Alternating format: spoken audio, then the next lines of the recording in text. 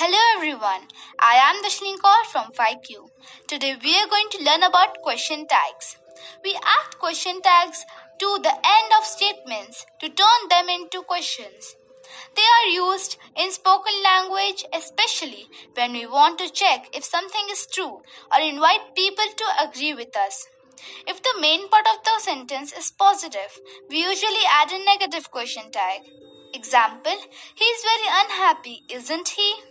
If the main part of the sentence is negative, we usually add a positive question tag. Example, he isn't too happy, is he?